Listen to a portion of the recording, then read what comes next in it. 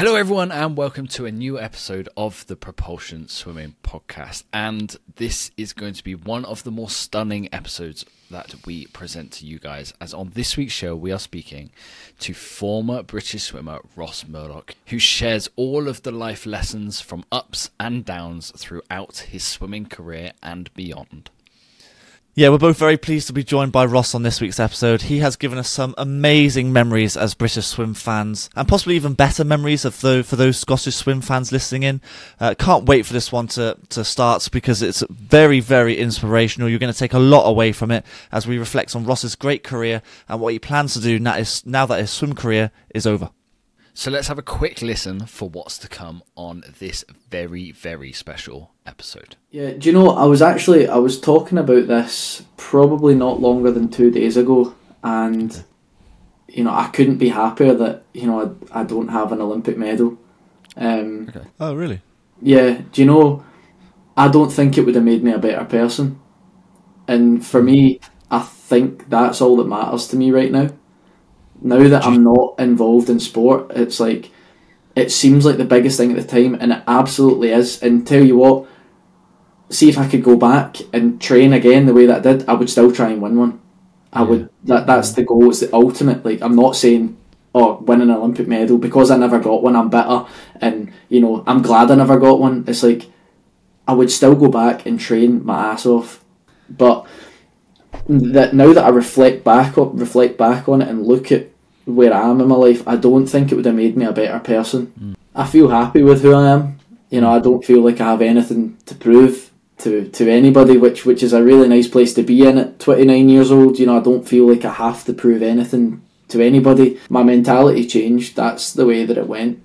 It went from being, you know, I'm here to try and achieve this while also being part of this team. It was, no, I'm a part of this team and I'll die for this team. Like, that was my mentality. My proudest moment in my swimming career was turning up on a Tuesday night after my first retirement and asking to come back, swallowing the frog and coming back and asking my coaches if they'd take me on 6 weeks out, exactly 6 weeks out from trials, and if they would take a chance on letting me back in the squad, because that was a time where I really, really needed them. Okay, Dan. We have teased this episode, we've given clips, we've said this is very inspirational, but before we jump into this journey with Ross Murdoch, I think it's really important people understand where he has gone in his career to get to this point that we are about to talk through. So, starting off Ross's career, he was a British record holder in his first Commonwealth Games. He won in his home country of Scotland. He won at Glasgow, took the world of breaststroke by storm at that point, and then essentially moved on to disappointment in Rio, where his swims just didn't quite live up to the expectation from the Commonwealth Games, where he got within like 3/10 of a world record. From there, he almost retired from the sport. In fact, he actually did retire from the sport before Tokyo, and then 6 weeks out from trials, he made the decision to come back to the sport. And from there, from the COVID years, he has found himself discovering essentially what kind of person he is. The lessons that swimming's journey has taken him on to make him a better man, and we touch upon all of it on this podcast. He shares literally no expense for what he learnt during this journey, how disappointment in the biggest of stages at the Olympic Games was actually a blessing for him. In fact, you would have just listened to a clip where Ross says he was happy not to win an Olympic medal, and I cannot wait for him to explore this with you all. So, yeah, let's just jump straight into this podcast, Dan, because it's one that people really don't want to miss. Absolutely. So please welcome onto the podcast this week former Scottish and GB swimmer, breaststroke Commonwealth champion and double bronze medalist at the 2022 Birmingham Commonwealth Games, Ross Murdoch. Ross, I have to say this is actually a podcast I've been looking forward to for a very long time. How are things with you? Thanks very much for having us on, guys. Yeah, things are going well with me.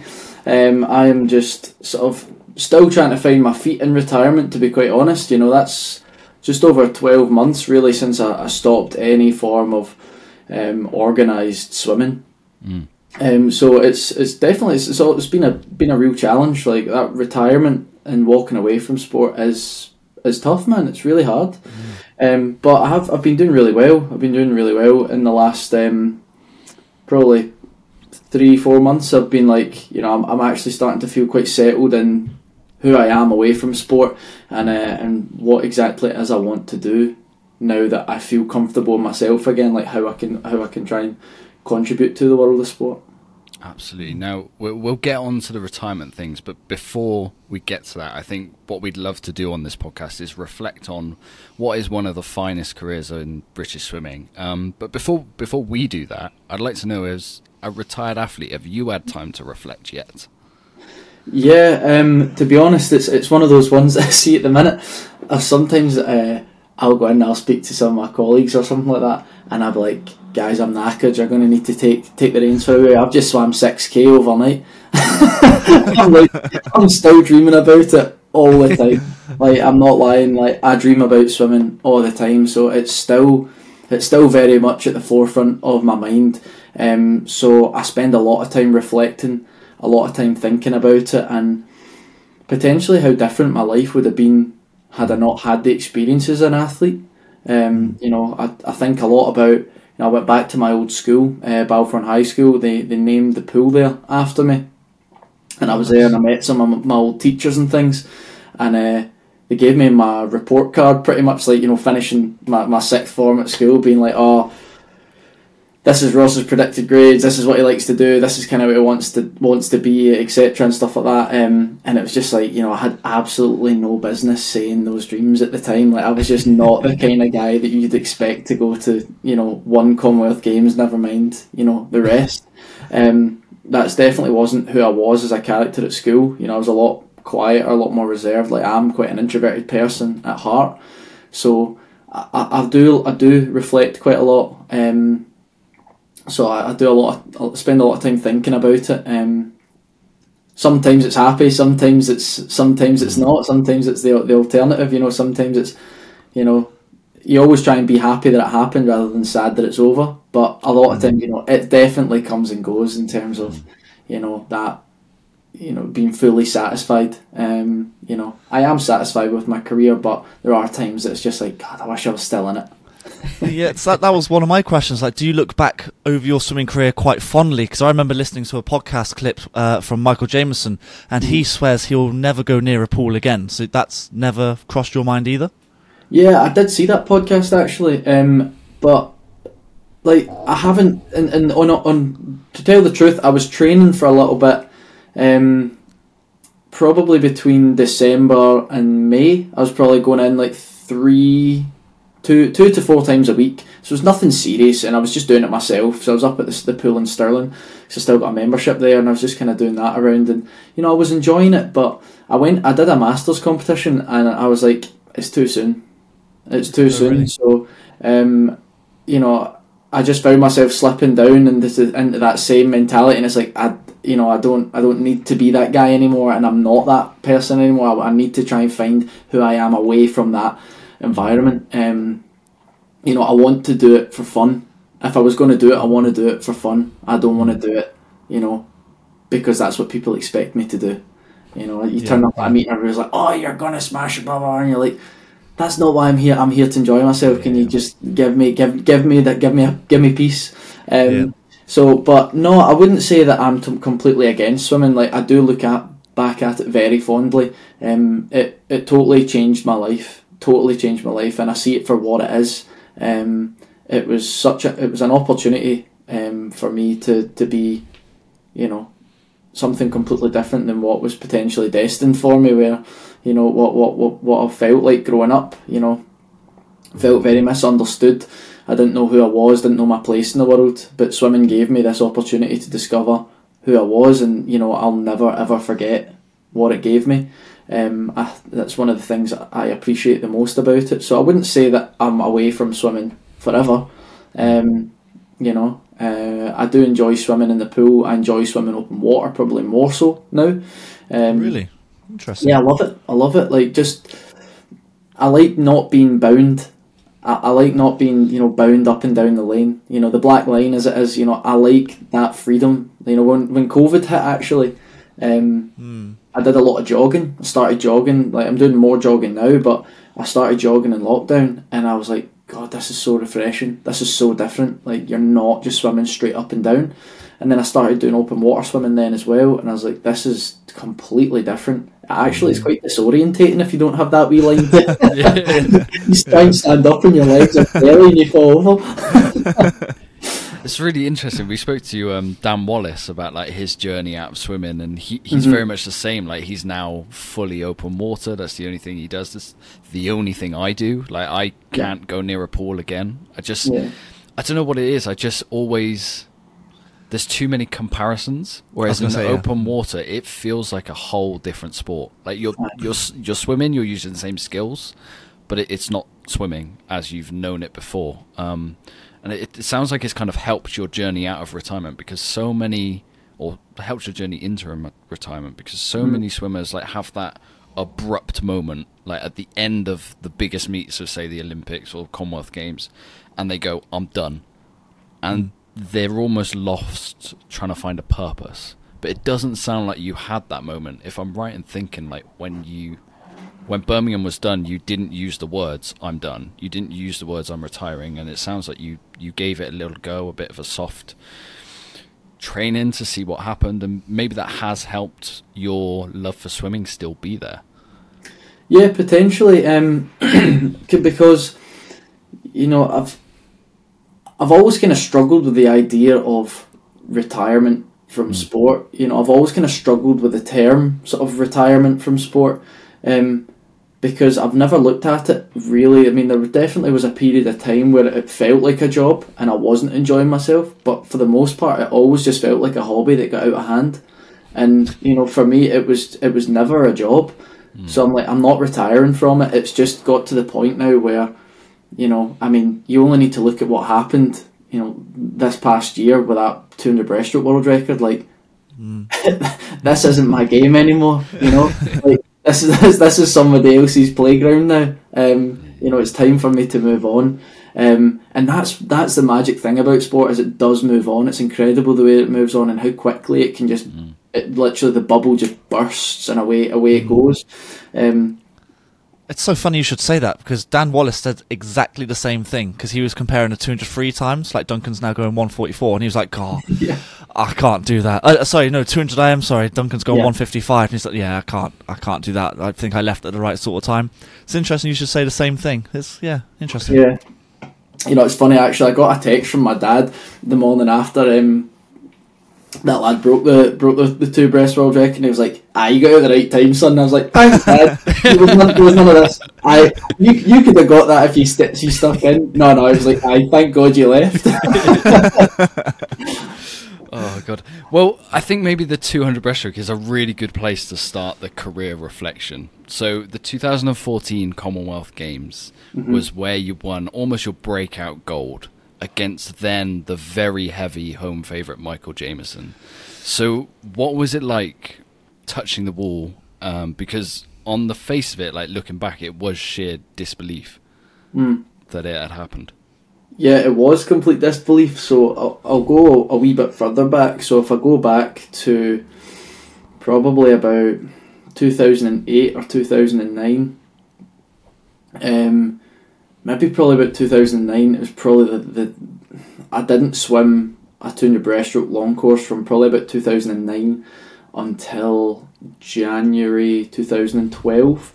I didn't swim a long course two breast because I hated it. It was absolutely, just despised it. I remember doing a 200 breast that was maybe like the Scottish age groups or a West District long course or something like that at Toll Cross, and I got absolutely demolished, and it was like the most painful thing that I'd ever experienced in my life. And I was like walking down, I was like, these goggles are staying on because my eyes are watering. I hate it. I'm marching to the pool saying, I'm never doing this again. And I remember my dad, trying to give me a bit of a pep talk, and I was like, no, I'm putting my foot down. I am never doing that again. I'm like only like 14 or 15, but at that point in time, I was like, no way. I'm a 50 guy now. Forevermore, I'm a 50 guy. And fast forward to 2011, I made the Institute of Sport in Scotland for the 50 breaststroke, so I was on like a limited contract type thing with the Institute of Sport where, I wasn't given the same level of funding as everybody else who was on the gold squad. There was no trust in the fact that I would ever do anything in sport. It was almost kind of laughable, the support that I got at the time, to be quite honest. And they kind of said, right, you need to buck up your ideas and have a serious think. We're not going to fund you for a second year just a 50. We're changing the policy to stop all this nonsense with people just swimming 50s. It was like at a time when nobody wanted to support athletes who were 50 swimmers at all, really, other than the 53 obviously. Given that there's still a lot of potential within Commonwealth nations to swim 50s, it didn't make sense to me. But anyways, we sat down with my coach at the time. We're like, right, let's shoot for the 100, but I don't really have a back end for 100 at the moment, so you need to do the 200 as well, Ross. I'm like, oh god, here we go. So I need to pick this stuff back up. But I went from training about 3-4 times a week in the pool and a couple of times in the land. I'm age 17 at this point, so I went train 3-4 times a week, up to 8 times a week in the pool, and 3 land sessions, with 1 or 2 of them being at the Institute of Sport in Glasgow. And hands down, that's probably one of the most influential things that ever happened to me in my career, was being part of the Institute of Sport. I found it to be an absolutely incredible place, filled with incredible staff and incredible people that were just all like-minded and all pushed in the same direction. And it really started there at the Palace of Arts in Bella Houston. Absolutely fantastic facility. I'm gutted it's not an institute facility anymore, because it was an absolutely crazy place. But I just turned up every day and just worked hard. Jimmy will be able to tell you more about it than me. Jimmy Orr, he was my coach at the time. I swam with Jimmy actually a couple of weeks ago, and we're reminiscing about this stuff. But we got to the Olympic trials in 2012. And I was all geared up to try and make the 100 breast for the European Juniors, and I was like, right, this is it, my only chance at getting my funding for next year, my only chance of ever being a swimmer, all this sort of stuff. And I got disqualified in the heats. I got disqualified. I think that's my actual claim to fame, was I was the first person disqualified in the London pool. Day 1 of the London Olympic trials. I think I was maybe like lane 2, lane 1, something like an awful lane for the judges to be watching you. So yeah, I got absolutely scorned. I'd gone too deep and started to turn onto my turn onto my back, and then I kind of parted my legs to stop me, to try and recorrect my body. But they're like, yeah, that's freestyle kick, mate, you're done. So I got disqualified for doing freestyle kick in a breaststroke race. What an absolute duffer. But so then 2 days later I had to swim the 200 breast, and I was like, there's no chance I'm getting this. And I'll never forget walking away that day from the 100 breaststroke. I was gutted, I was crying, I was devastated. And I was walking out with Jimmy, and he was like, nah, don't worry about it, like, we've got the 200 in a couple of days, I've seen the way you've been training, we can do something. And at the time, a couple of members of staff from Scottish Swimming were walking back towards the pool to sort of do some work before the final session, the semi-finals and stuff like that. And I'll never forget the look that they gave us, because we were walking away, and I don't know if I've ever told this story, but we're walking away, and they were like, oh, hard lines, Ross, better luck next year, that type of thing. It was all quite jovial. And I was like, alright, okay, well, that's fine. Because I was just a quiet young boy. And Jimmy turned around and goes, what are you talking about? You swim the 200 in 2 days? And they were like, oh, this lad, 50 boy, sprint boy, he's not doing anything in that. And Jimmy turned around and was like, shut your mouth, he's going to go 2:14, he's going to qualify for the European Juniors. And I was like, oh, Jimmy, why have you said that, mate? Why have you said that? I was like, head in my hands moment. I was like, Jimmy, I appreciate the trust, mate. I totally appreciate the trust, but like, I can't believe you said that to these guys. Like, these are big players, and I was like, I don't want to get into bother with these guys. And right enough, 2 days later, I came in and went like a 7.5 second PB and went 2:14, and it was just out of just pure, F you. Like, You think that of me? Watch this. Hold my beer.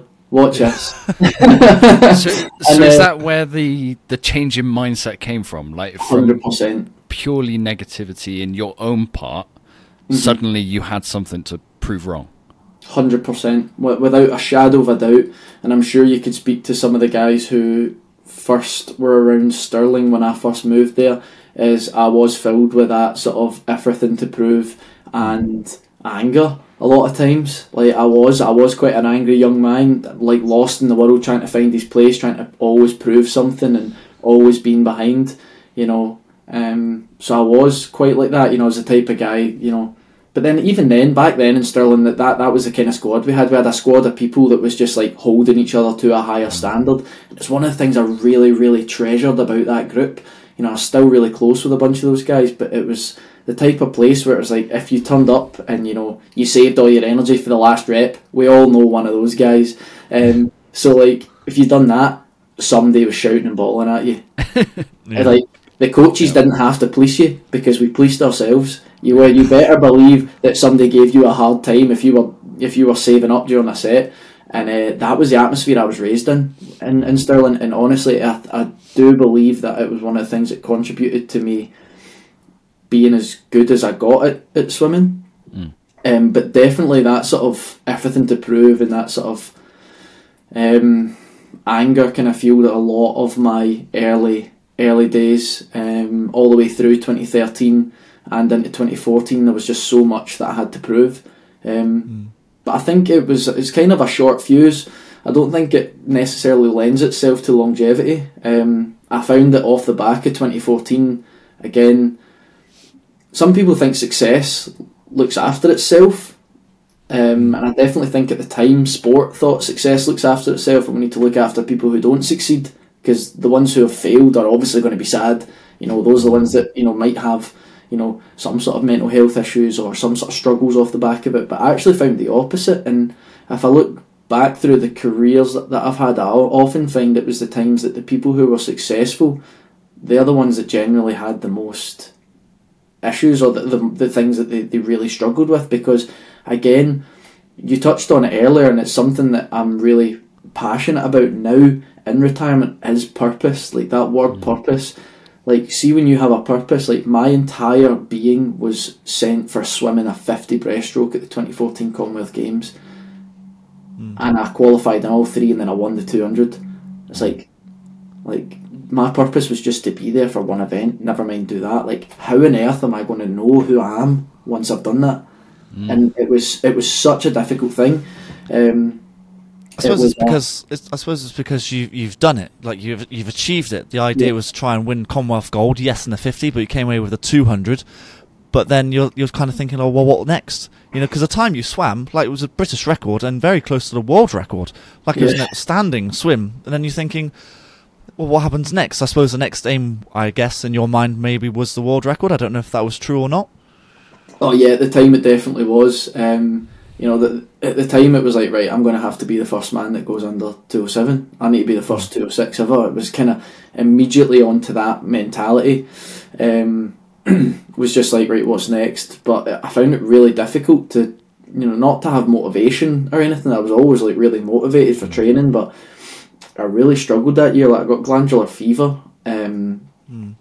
I was diagnosed with it in November, but we were away in Sierra Nevada for 3 weeks, and I was a mess. I was so ill.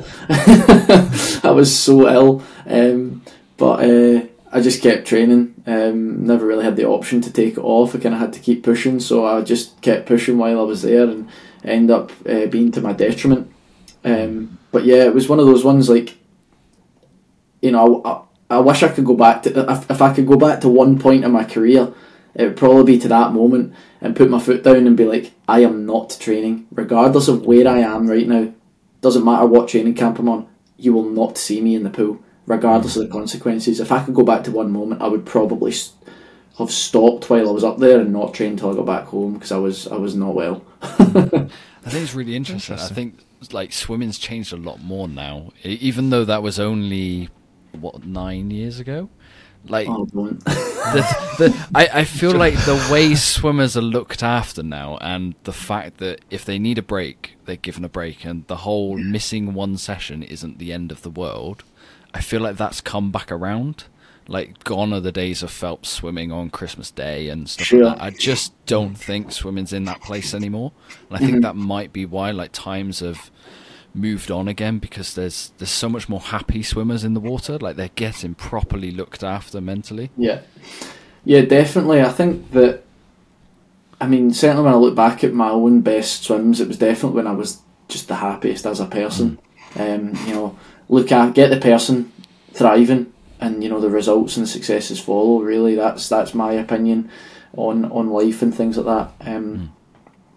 So definitely you notice it, and when someone's comfortable, you see it as well. Like we talk about, the podcast here, want to show off like the personalities of swimmers and things like that, and it's like, you don't often see it on the poolside, but if someone is truly happy, you get to see who they are. Like you will see them, because they're not going to have their guard up, and if their guard isn't up, it's my opinion that they'll swim well. They'll swim to their ability, which is inspiring. We have a lot of amazing breaststrokers, obviously, in this country. Are you kind of still surprised that 200 breaststroke swim back then is still the British record? Yeah, to be honest, that there is part of me that was expecting Wilbs to take it at one point. He was on absolute fire, and there's still time yet. There's still time for it to go, and there's no doubt that it will go. I think in terms of Scottish records, Archie Goodburn blew my 50 Scottish record out the park last year, so it's great to see how many breaststrokers are coming through. Sometimes me and Craig Benson we would talk about like the glory days of British swimming and the breaststroke, and you'd be like, my God, it was just a dogfight to make the final. It's like, what is this? Like Commonwealth Games in 2014 was just a glorified British final. There was only one guy that wasn't British in it. It's like, we had this at every single meet the whole year. But it's nice to see it dissipate with, when Willis retired, it was kind of like, a lot of retirements happened off the back of 2018, so it was just kind of like, obviously myself, Craig, Adam and James, it was just kind of us sort of around there, but now it's really starting to ramp up again. You've got Greg and Archie and stuff like that all starting to push through as well, so there was loads of names starting to come through now, which is great. So I'm sure at some point it's going to go, somebody's going to get it. Somebody's going to get it. Now, before we move on to like Olympics and looking back at that sort of stage of your career, I've got to ask, we're two English guys here, we're not going to get it, but what's it like racing in Glasgow while representing Scotland? Like, how special is that? Oh, that was wild. I think that's maybe one of the things that made it so difficult as well to live up to, because it's like, how am I going to beat that? How do you compete with that? I'll never ever forget that whole day for the 200 breaststroke, because it was all just a big unknown. And in the final, Callum Tate was seeded third, Michael was seeded second into the final, and I was seeded first into the final. So it was like three Scots back to back walking out, and I got the chance to hear both names get called out in front of me and hear both crowds. Before I even got to walk out. So, God, my legs are shaking thinking about it now. But I just remember being behind the curtains and right, get the music off, and I'm shaking. I was listening to Dire Straits' Walk of Life on the way out, and I was like, right, come on, turn it right down, you need to hear this. And God, there was nothing like it. It just, you felt it right in you properly felt it in you, and looking up and seeing all the flags down the side of the pool. I didn't show any emotion as I walked out there, but I was bricking it, and I was so excited. I barely slept the night before, I was that excited for it. I probably haven't experienced excitement like it ever again until probably Birmingham, because again I was just so comfortable in my own skin and comfortable with who I was, and I wasn't there for anything else other than fun. I suppose it can go either way, because some people feel too much pressure because it's a home Olympics or home games, whatever it is, but then you're on the other side of the spectrum where it looks like you thrive off it. Like you just said, Birmingham, and of course Glasgow as well. Does that actually bring about better performances from yourself? Yeah, potentially. Potentially I didn't build it up. That's one of the things I've reflected on quite a lot in my career, was maybe did I build up the Olympics too much? Did I give it too much headspace? because I never performed at the Olympics to how I felt like I could have. So potentially, I just felt more relaxed there. It was more predictable. It wasn't as big, I guess, overall. So I don't know, but I genuinely just felt comfortable. And it came down to really simple things, like, being on the team with just people that you grew up with. I didn't grow up going to champs or anything like that down south. I didn't do any of that. I went to my first nationals after I went to European Juniors. I'd never been to British youth champs until the summer of 2012, after I'd been to Belgium for juniors. So like I'd never done it, so I never grew up with anybody from down south. I only knew Scottish folk, so there was something that was just more personal about it, I think, potentially. So it just felt like it was just known. I just understood it, and I felt understood. I didn't have to explain why saying all right doesn't mean how are you. It's almost it takes out the, I don't know, it gives you that tiny mental energy edge. Is that like, I don't know, just that you're entirely comfortable in your own surrounding?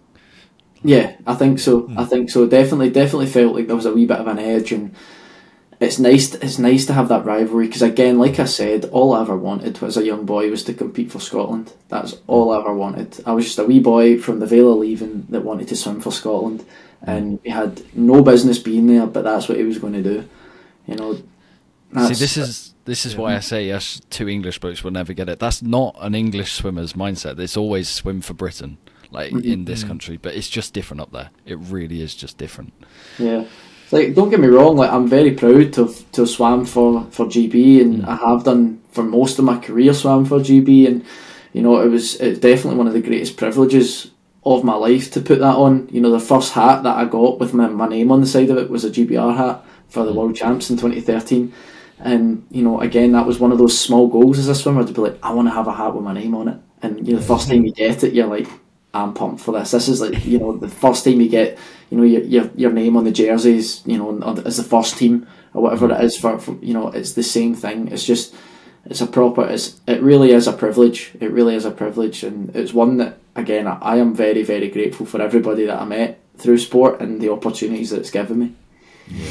Well, you briefly mentioned before the Olympics and how it didn't quite live up to your expectations. So let's touch on that a tiny bit further then. So now time's passed, is it a bit more of a positive reflection? Like, is it, I've gone to an Olympic Games, that's a huge thing for a swimmer. Yeah, do you know, I was talking about this probably not longer than 2 days ago, and I couldn't be happier that I don't have an Olympic medal. Oh, really? Yeah, do you know, I don't think it would have made me a better person, and for me, I think that's all that matters to me right now. Now that I'm not involved in sport, it's like, it seems like the biggest thing at the time, and it absolutely is. And tell you what, see if I could go back and train again the way that I did, I would still try and win one. I would. That's the goal. It's the ultimate. Like, I'm not saying, win an Olympic medal, because I never got one, I'm bitter, and I'm glad I never got one. It's like, I would still go back and train my ass off to try and get an Olympic gold medal and to try and break that world record. I would do the same thing. The only thing I would change is taking that time off in 2015 and saying about it. Everything else I would do the exact same way. Like, but that now that I reflect back on it and look at where I am in my life, I don't think it would have made me a better person if I had one. And I don't see anything else mattering more than being a person, being a human being, and contributing to something that isn't yourself. Yeah, it's almost, if we look back on like where we started the conversation of finding purpose and struggling after success at the Commonwealth Games, it's almost that you've now reflected and said, okay, to be a better person, maybe the Olympic failure is a very strong word for somebody who's gone to Olympic Games, but maybe the missed expectation of the Olympic Games was what was needed to make you who you are now, essentially. Grow character. Yeah, exactly. And should you have succeeded, maybe you wouldn't be like as strong as you are as a person now. Like that sort of mindset. I think that's kind of how I feel. Like, you know, I feel happy with who I am. You know, I don't feel like I have anything to prove to anybody, which is a really nice place to be in at 29 years old. You know, I don't feel like I have to prove anything to anybody in terms of that type of stuff. You know, all I have to do is to prove that I'm a good human being, and that's all I want to do. All I want to do is be that person, and that's genuinely how I feel. Is I feel like, you know, it was a struggle. I did struggle off the back of Rio. I found that whole year very, very challenging mentally. You know, training for an Olympic Games, I mean, there was no doubt in my mind that I was going to qualify, but it wasn't about qualifying. It was all about more than that. You know, there was a lot on it, and the thing, again, I'm not going to sit here and criticise Adam either, because, you know, we need that sort of camaraderie and that sort of friction in order to create something special. But, you know, it was difficult at the time as a young man to watch somebody else who you trained near at the same age as you, at the same stage as you, start to get those things that you want, and you're just kind of stuck down here. It was all just this big thing that was just like, it was really quite challenging. It wasn't fueled by jealousy or anything, but it was very much like, God, like how do I get there? Like, that's what I want, and I feel like I'm capable of that. How do I get there? And it was just constantly thinking these things through, and it did become quite a challenge off the back of Rio. That whole year was a bit of a mess for both me and Craig, to be honest, because neither of us knew really until the holding camp who was actually going to be swimming the 200 breaststroke. It was just, you know, he qualified for it at the game at the championships, but then I won the Europeans 5 weeks later or something. It was like, you know, it was kind of a carrot dangled on the string in front of us for the whole season, to the point where we got to the Olympic Games and both of us were just absolutely exhausted in terms of, you know, trying to outperform each other in training and in racing. It was just this whole thing, and, you know, we spoke about it. We went out for coffee at the time because I remember stuff coming out in the papers about it, and, you know, we spoke about it, and we were always really amicable about it, and, you know, we are good friends now. Well, we always were good friends, you know, but I mean, at the time it was just like there was this dynamic that had been created by the powers that be that made things quite tough. So there was a lot more at play in that year than just swimming at an Olympic Games. You know, it wasn't as clear cut as that, to be honest. So, saying everything that you've just said, obviously heading into this summer, we're going to have the Paris Olympics with what I assume will be more members of Team GB having their first Olympics. Would you say there's any lessons you tell them from your own experiences?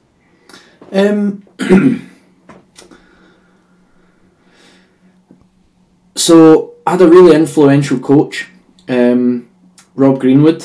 He is hands down one of the best coaches I've ever had, easily.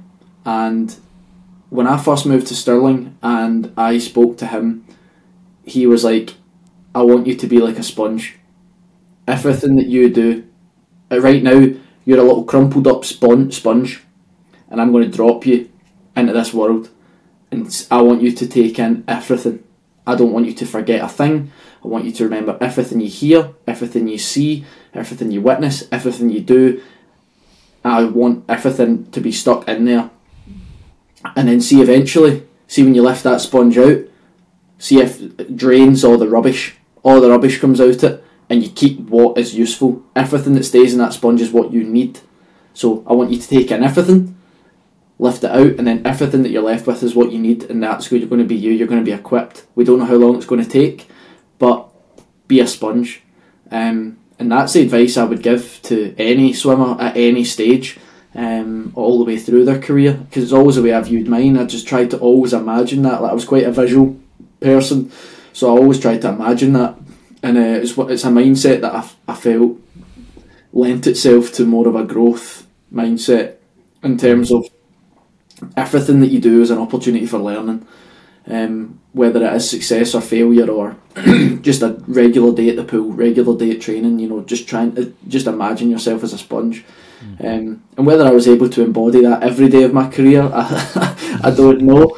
But I did try. So again, it's one of the things that I tried to say to people in Tokyo when I felt more comfortable and and things like that. Like some of the guys who were new on the team, was to just be like, look, try and take it all in, try and take it for what it is. You know, it's just a big building with a bed in it. That's all it is. It's not a village. It's just a big building with a bed in it that's yours, right? Yep. It's got some bunting around it. It's got some bunting, and it's got some fancy little Brompton bikes outside. Just try and take it in, try and enjoy it. And again, it's just another swimming gala. Wasn't it Adam that said that there's no colour for pressure or something along those lines? You create your own pressure when really it's just another lane. It's just another 200 breaststroke in your case, or 100 breaststroke, whatever it is. And so you plant these sort of seeds in your head when actually you don't really need to. Easier said than done, of course. But it's interesting analogy. Yeah, totally. You definitely build up. Nobody puts more pressure on you than you do yourself. Like, and that's the way it should be. Like, in an ideal world, like, people can, try and put pressure on you, but you just don't bow down to it. Like, listen, I know what I want, I know who I am, I know what I stand for, I know how much pressure's on me to do it because it's my task. Like, what you say doesn't impact me one bit. Ideally, that's the way that it would go, because then, you would always have focus. But again, that's why I try and say, like, be a sponge, because then if you can walk away having, with a full sponge, you can reflect on it and drain some of that stuff out, that you go, actually, it wasn't as big as I expected. I didn't need to build it up to be this big thing, so I'm going to get rid of that. I don't need that. Now I know what it is. That's the way that I would try and imagine it. Speaking of like lessons after the Olympics, then you said it was hard for you after Rio and the disappointment of that game. So what was it that helped you get to your next Olympic Games, through that cycle, through lockdowns, through everything, to get to Tokyo and then Birmingham Commonwealth Games? What was it that helped you essentially not stop swimming in that moment? To be honest, it's something that it's a difficult one to answer, really, to be honest. There was a time during COVID I thought that I would stop swimming. But if I'm honest, like, reflecting back, I was just very unhappy with my life as it was, to be honest. I was in a relationship that was failing, it wasn't working. And I think COVID done a lot of people dirty like that. It's just one of those ones. At the time, I just wasn't happy, and the only thing that I felt comfortable with was sport. It was a place of just real, like, this is who I am. Like, I don't have much other identity outside of this. So sport really kept me focused. It gave me purpose. It gave me a reason to actually get up in the morning and stay healthy and want to be better and things like that. So I felt like that was the main part. But then there was unfinished business for me in the pool. Like, I didn't want to leave. I always kind of said right from the get go. I was looking at it. I was like, I'd love to go to 3 Commonwealth Games. Initially it was supposed to be South Africa. I was like, yeah, I want to finish there. Like, it'd be great to go to 3 Commonwealth Games. I think that'd be amazing. I'd be 29 at the time, so we'll see how we go. And if I've got more in the locker, I've got more in the locker. Let's just see how we go. So I think off the back of COVID,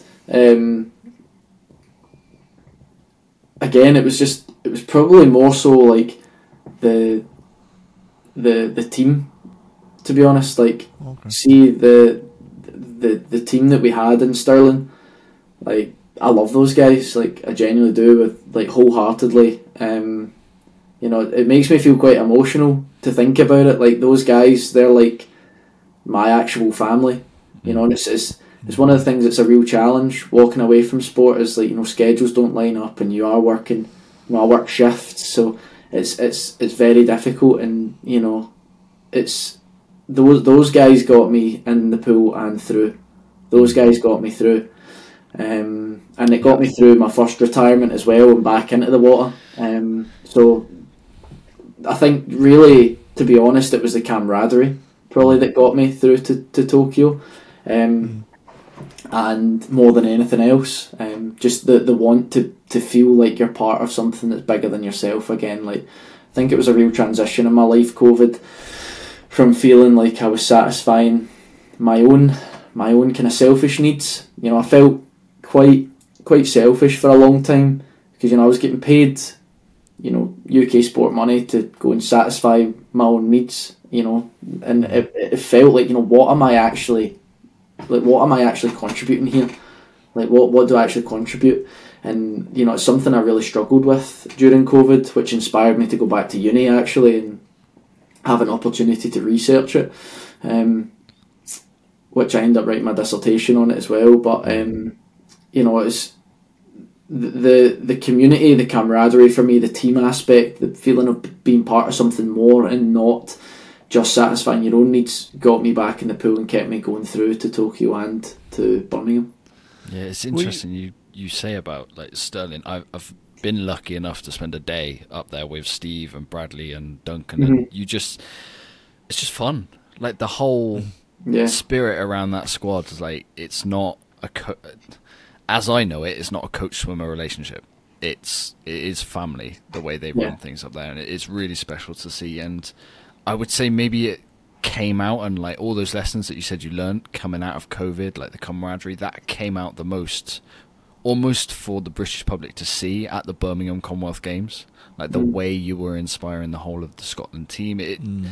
Something felt very different from the Ross Murdoch we saw on TV at that moment, and I'd go back to ISL and what we saw at London Raw. Like, I don't know, you say you're an introvert, it didn't feel like it at that moment. It felt like you were driving teams forwards. It's the thing that, you know, again, COVID changed me a lot, because I realised, it was probably during that time that I realised, like, I'm not an Olympic medalist at this point.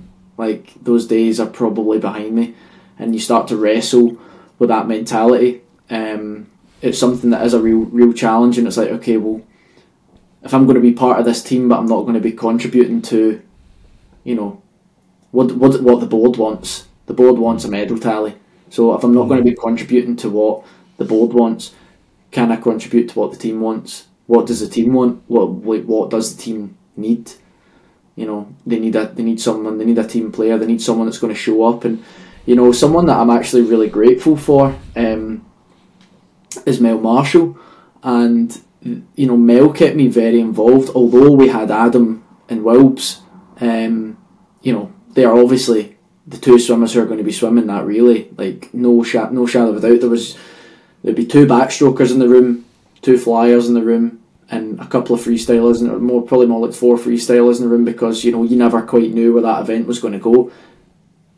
But there was 3 breaststrokers in the room, and I was always involved in the 4x1 medley chats, even though I wasn't going to be on the team. That there was I always had the mentality that I was going to try and get back on it, and, you know, obviously trying to come second to Adam or trying to win. You know, I would always try and win the race, but, you know, the reality was I probably wasn't gonna. But Mel always kept me in the room, and, you know, that made me feel like I had value to give to the team for something like that. So I do appreciate you saying that I was helping drive the team forward, because my mentality changed. That's the way that it went. It went from being, you know, I'm here to try and achieve this while also being part of this team. It was, no, I'm a part of this team and I'll die for this team. Like, that was my mentality. You know, I wrote a post on off the back of Commie Games last year about what I wrote on the team board, and that's exactly what I wrote. I can't remember exactly what it was, but it was, you know, I just wanted to contribute to morale and getting people through and trying to bring out the best in people. So there was a really big mindset shift in COVID. And then off the back of ISL Season 3, there was a huge mindset for me when I went through my first retirement and that eventual sort of transition in my life as well. It was a huge transition in my life at the same time. So I went through an awful lot during those sort of 12 weeks that I had off before I came back. But yeah, that's the way that it went, was trying to be that team player. It's very interesting, because we always pose the question on YouTube, on Instagram, like, is swimming a team sport? And 9 times out of 10, well, literally 90% of people always say it's an individual. But actually, what you've just said actually helps our argument saying that it is a team sport, because without your inputs, your celebrations and all that sort of stuff, and encouragement, actually that builds morale, which then in turn increases performance. So it does help in that respect. And it's interesting because your celebrations at the Birmingham Commonwealth Games, I mean, the commentators were absolutely going mad because of them. And yes, they were bronze medals, but arguably they were probably the best medals you'd won. I don't know if you agree with that, but they were amazing moments from a spectator point of view. Thanks very much. They probably were the best medals that I ever won. They're the ones that certainly meant the most to me. Obviously it's hard to top the gold in Glasgow just from the shock, and in terms of I finished number 1 in the world that year. There was no denying that was my best ever performance. But in terms of the ones that I enjoyed the most, it was I don't know how I did Glasgow. I don't know. I just turned up every day and done what I was told. 2022 was different. That was a return back to the mentality of me when 2012. It's a mentality that I hadn't had for a long time, but it was more focused. It wasn't this just anger, like outside, undirected. It was just laser focused, tell me what I need to do and I will turn it on when it needs to be turned on. And it just felt like it was all go, and I definitely agree that it is a team sport, 100%.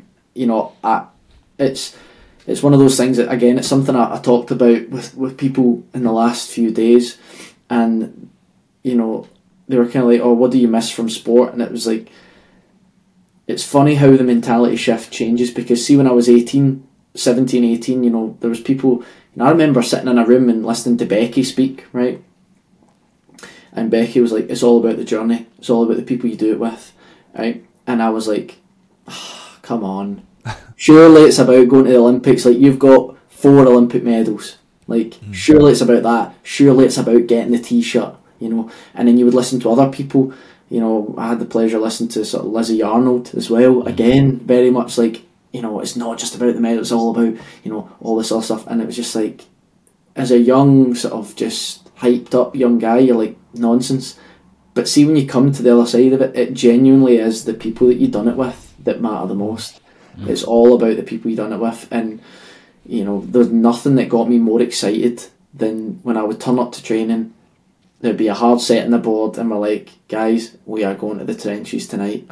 And one side of the pool to the other, people be cheering each other on in between reps. And it was just people are being sick in the gutters, and we're still cheering each other on and stuff. That's what got me going. That proper ticked all the boxes for me. And that was 2022.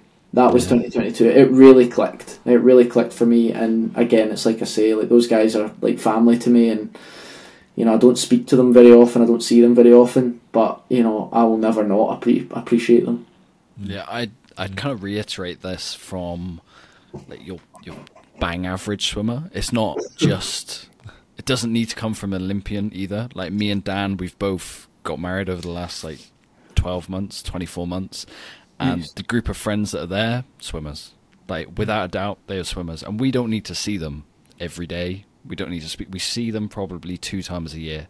Yeah. But those are, without a doubt, the closest friendship groups, because we've been on those journeys together. So it's not just yes, you've said Becky, Lizzie Arnold, yourself. These are people who've reached a pinnacle, but there's people listening who might not get there. Me and Dan never got there, but they can have exactly the same experience within swimming. Yeah, without a shadow of a doubt. You don't need to go to an Olympics to justify yourself as an athlete or as a swimmer. People, it's one of these things, having done what I've done in sport, people come up to you and go, oh yeah, I play sport, but not to your level. And it's but that doesn't matter. It doesn't matter. See, in 20 years time, it doesn't matter. All that matters is the fact that you are out doing it and you are having positive experiences with people. Sport changes people's lives every single day. And whether it is going to an Olympic Games or whether it is the group of friends that you come away with, you achieve the same thing, and that's all that's important. In my opinion. Maybe that's because I didn't get an Olympic medal. Maybe if I got one, I would think slightly differently.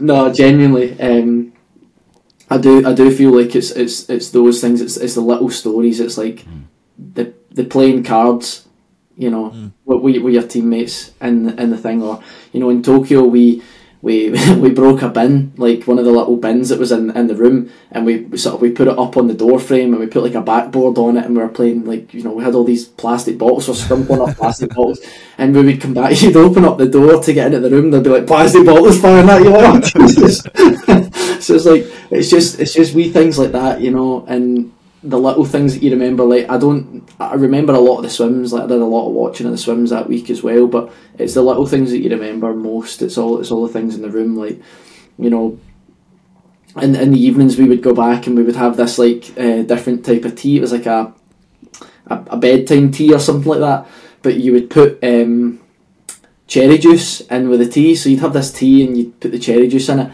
and we'd go, what does that smell like? It smells like something that we all know. Nobody could put their finger on it. And Dino's like, I've got it. Spag bol. And we're like, it is spag bol. This tea smells exactly like spag bol. And it's stuff like that you remember. It's just wee stupid things. And like, maybe you have to be there to find it funny. But God, like, it's something that will live with me forever.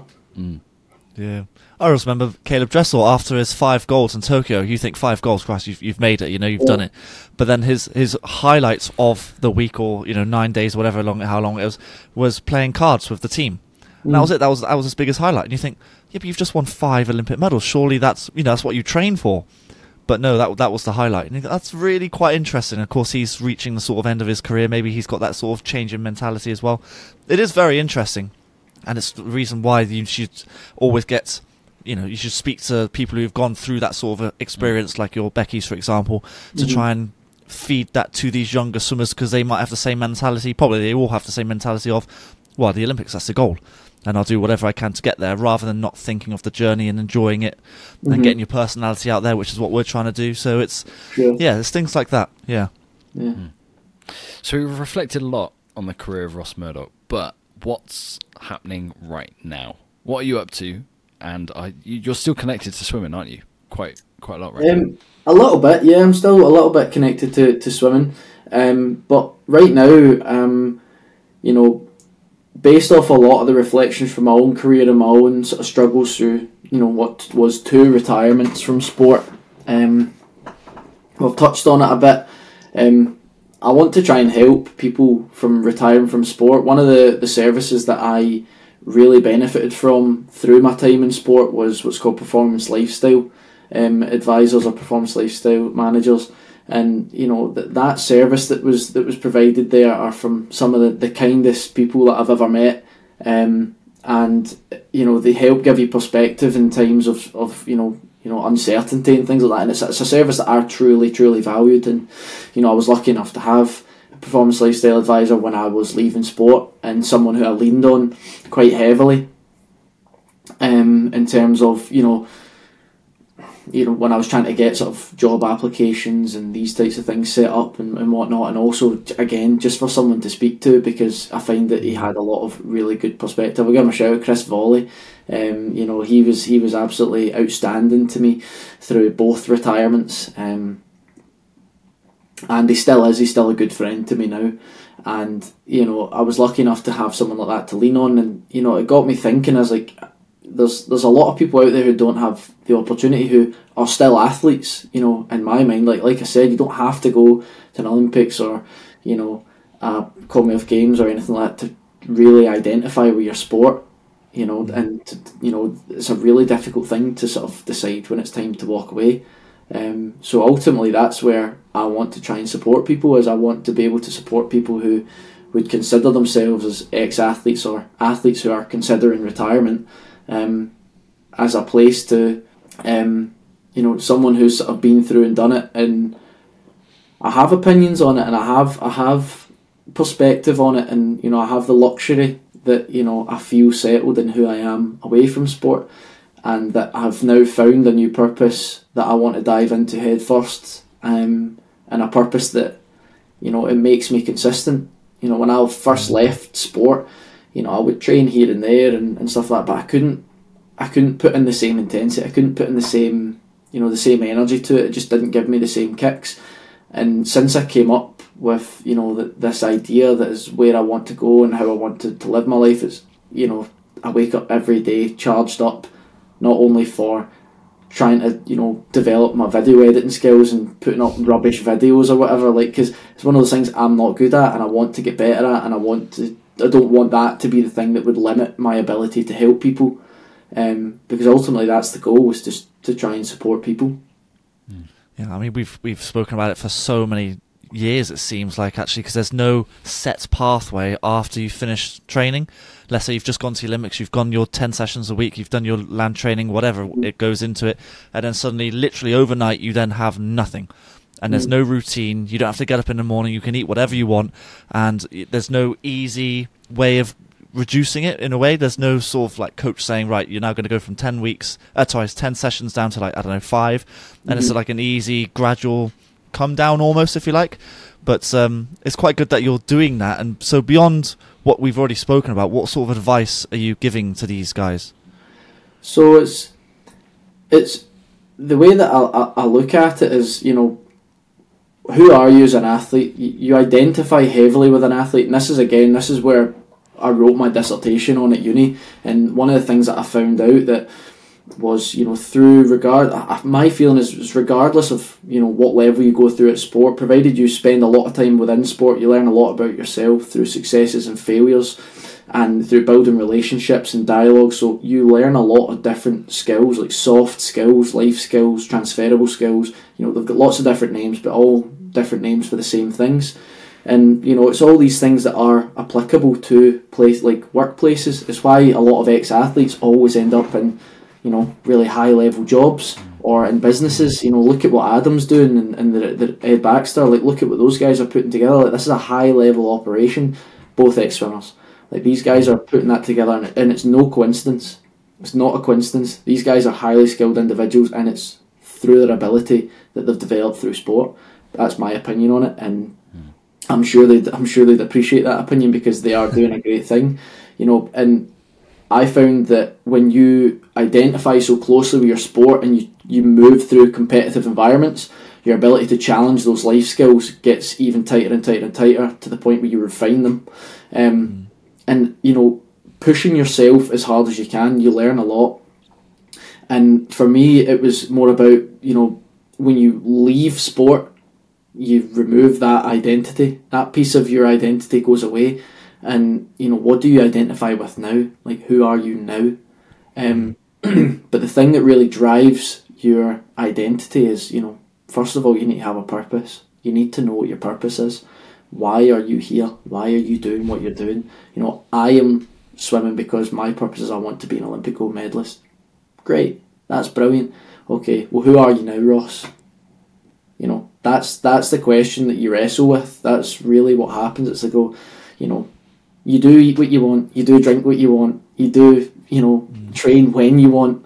That happens, and you will go through that. But at some point, you need to remind yourself of who you are, what you've done, and what you're capable of. And let's redefine your purpose, find you some direction, and get yourself a new identity away from sport. That's what I want to try and achieve, is successful transitions away from sport to allow you to be successful as a person and not just as an athlete. And that feels like a very good place to start rounding up this podcast, I feel. For anyone who is interested in speaking to you about that sort of mentoring side of things, is there a place that they can find you? Absolutely, yeah. Reach out to me on Instagram. I'm trying to put up videos daily on, my training and what I'm doing. I'm training, so I'll tell you here, this is the exclusive for for my birthday in January. I'm turning 30, so I'm running 30 miles. I'm going to be running from Stirling to Balmaha, and I'll be filming with myself along there, and I'm going to be going along with a few of my friends, some old swimming friends, and just some good mates as well that I've met along the way. So I'm going to be doing that. So I'm currently training for that. So I'm out running pretty much 6 days a week at the moment. So you can find me on there usually with some stories, posting some things about food, and I'll be developing my content skills. So maybe you'll see some better videos on the posts as well. But yeah, Instagram, it's just Ross Murdoch _. That's where you can find me. and yeah, trying to be the ex-athlete coach. Love it. Awesome. Now, before we finish this podcast, we do always ask our elite guests some quick fire questions. So let's run through those to finish. What was your favourite event in swimming? Favourite event that I did personally? Yeah. Favourite event I did personally was the 200 breaststroke, but my favourite event is the 4x200 freestyle. Oh, okay. Nice. I love to watch that event. Yeah. Hands down the best event for me. Who was your swimming idol? My swimming idol, it's hard to look past Kitajima from my age. It's hard to look past that. I always thought that we might never see another swimmer that would win 100 breast and a 200 breaststroke at the same Olympics ever again. But maybe we'll see a new one coming soon. But Kitajima was an absolute legend and still is. And I've met him once, and he's just a stand-up guy. Nice. What's your proudest moment in your swimming career? My proudest moment in my swimming career was turning up on a Tuesday night after my first retirement and asking to come back, swallowing the frog, and coming back and asking my coaches if they'd take me on 6 weeks out, exactly 6 weeks out from trials, and if they would take a chance on letting me back in the squad. Because that was a time where I really, really needed them, and I asked for help, and that was a really difficult thing for me. And they took me back, which I'm very, very pleased about. But I'm just proud of myself, the fact that I took that opportunity, and it really changed my life. That's an amazing answer. Yeah. Yeah. It's hard to go on to the next questions after that. Yeah, I know. Yeah. What's your hardest set you've ever done? Difficult to pick an exact set that I've done, but I remember there was a set that Steve put me through, short course, and I think it was 3 or 4 300s breaststroke best. It wasn't even like best average, no, best from the get-go, just burn it up. And I remember doing the first one and dying and being like, how? How? that was pretty hard. There's definitely a few, like there's definitely other longer, more grueling ones, but that one was just like a mental battle. Like, I don't know if I can commit as hard as that ever again. Wow. Our final question, it gets to know you away from a swimming pool. If you used to go on a road trip, there's 3 spaces in the car. You can take friends, family, celebrity, anyone you want. Who would you take with you? I really, really like music, and I would love to. I'd love to see Keith Richards in the car from the Rolling Stones. I would love to hear about that journey. As you know about me now, I love a story. So anybody that can tell a good story, spin a yarn, I would have them in the van. So I think I'd have Keith Richards probably in there. Theo Von. I think Theo Von is absolutely high value. I think he's hilarious. He's a great comedian. And it would just be such an interesting place to have him in there. And a third person to have in.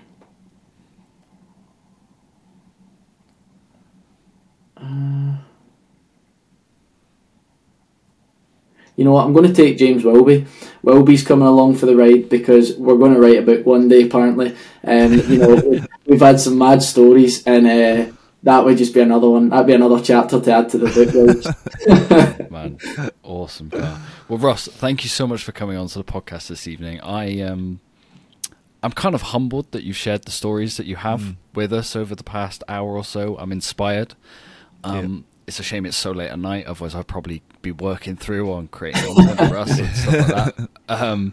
But no, really appreciate it, and you never know, one day we'll come up to Scotland and share like an open water swim with you up there. That'd be fantastic. 100%. Just name the time and I've got the place. I don't know. It's quite cold up there, so I don't know. But no. Honestly, that was a very interesting episode. And if there's people still listening now and are feeling inspired, then you're not alone, because I think me and Scott have taken something away. It's just a different mindset altogether of Olympic gold is obviously the heights that you want to go for, but it's not about that. It's the journey, enjoying it. And hopefully there's some messages to take away. So thank you very much for that, Ross. Thanks very much, team. Oh, Dan.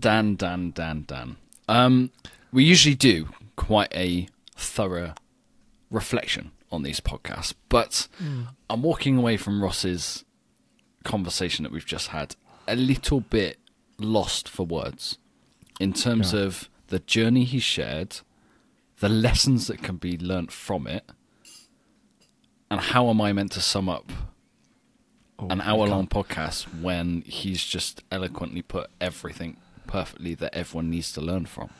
Yeah, that's the problem. It's almost like we're just going to repeat everything that you just said. It's honestly really inspiring. Yes, he didn't reach the heights of Olympic medalist, but the stuff that he's taken away from his journey has been massive. And do you know what the biggest thing, and this was right at the start of the podcast as well, they said, I actually am happy that I didn't get an Olympic medal. Whoa, that shook me. I was like, what are you talking about? And then he elaborated, and then it made perfect sense.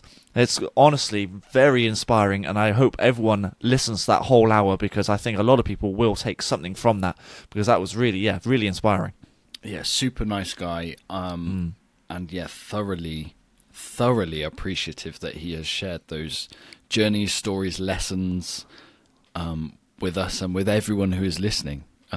If you are someone who you think could benefit from what Ross is now doing and mentoring people who are leaving sport, not just swimming, sport in general, and helping them find their purpose in the way of the world, I would thoroughly recommend speaking to him, because not only has he got so many life lessons to learn, he's one of the nicest guys we've spoken to.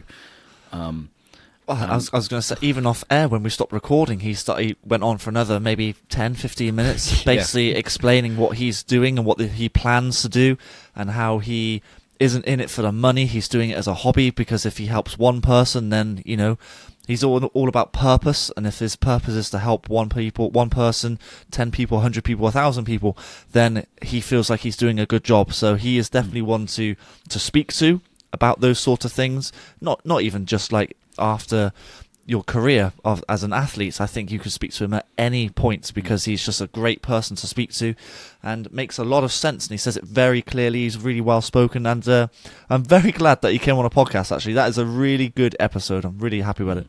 I hope British Swimming have listened to this, and after Paris, before all the athletes come home and they all disperse around the country, I kind of hope they get Ross in to have a chat, and just to have a chat like we have just had, and for him to present his learnings after a competition like that, life lessons, and maybe it will help some with a transition out of the sport, if that is the case for them, some transitioning after a disappointing games, and some maybe finding purpose after success. I think he might be the man to speak to the masses after an Olympic Games. I think that would go well. I couldn't agree more. Absolutely. Yep. So that just about rounds up this week's episode of the Propulsion Swimming Podcast. If you have enjoyed it, please give us a review on Apple Podcasts, Spotify, or leave a comment on YouTube. And me and Dan will be back in 7 days' time. Yeah, thank you for listening, everyone, and we'll catch you on the next one. You've been listening to the Propulsion Swimming Podcast with Scott and Dan. We want to thank you for joining us and invite you to subscribe to the show, as well as checking out the Propulsion Swimming YouTube channel for weekly tutorials and videos to get your swimming fix. We will be back next week. Until then, we'll catch you on the next one.